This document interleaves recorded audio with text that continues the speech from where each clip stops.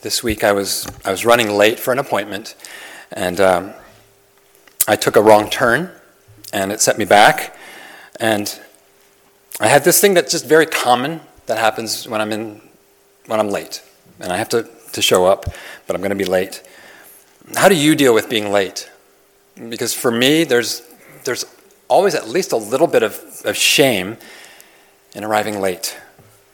It makes me feel and look like I'm not competent, like I'm not responsible, that I'm losing respectability, and I can have at least a little bit, if not a lot, of stress about trying to explain my tardiness and try to manage the perception of why I'm late, and I can become over-anxious, overly aggressive to explain why I would have been on time, but I wasn't on time. And maybe I'll even be irritable or defensive about showing up late. And it goes the other way. What happens if I show up early? I'm on time. I'm 5 minutes early. I'm there before everyone else. Well, for me, there's also this little pulse of self-righteousness, of being early. Punctuality proves that I am praiseworthy. And so there's this little tiny sneering inside at the person who comes in the door 20 seconds after the meeting has started. That's like, that's not me. Now, my response to punctuality shows that I'm a person that still feels condemnation. Condemnation for a very small thing, in many ways a stupid thing. At this table, Jesus reminds me again that there is therefore now no condemnation for those who are in Christ Jesus.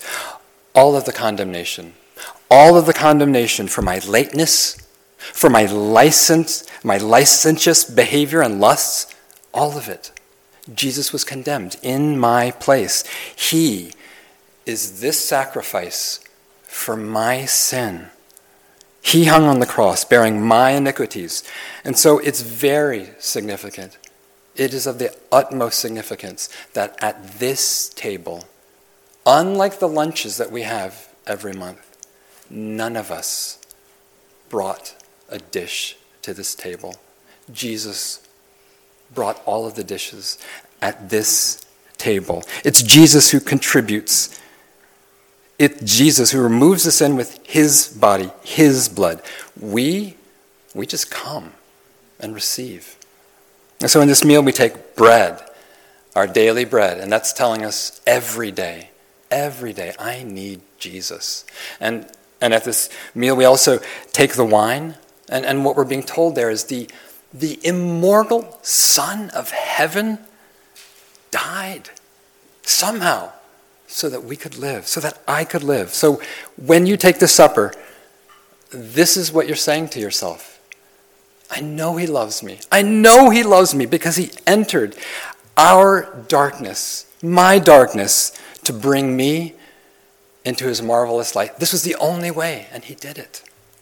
So Jesus arranged this new Passover meal, and he says, do this in remembrance of me. And we know that spiritually we're being fed. We're feeding on Jesus as we do this.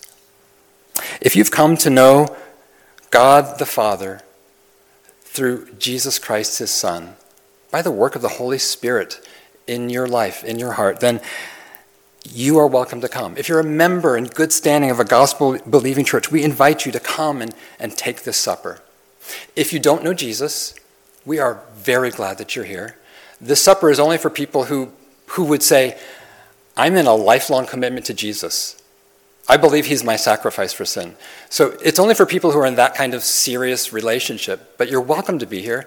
Just sit back, take it in. We'd love to answer any questions you have. Maybe this is a time when you can ask him questions you have, praying in your heart. Now let's pray as we come to the table.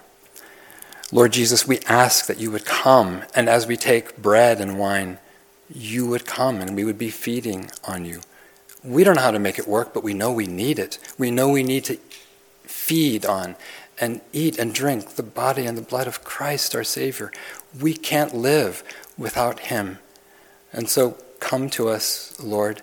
Nourish the good work that you planted, cause the growth, and cause us to come to life and to increase in life and to shed off more and more of the darkness, the remaining sin. We ask in Jesus' name. Amen.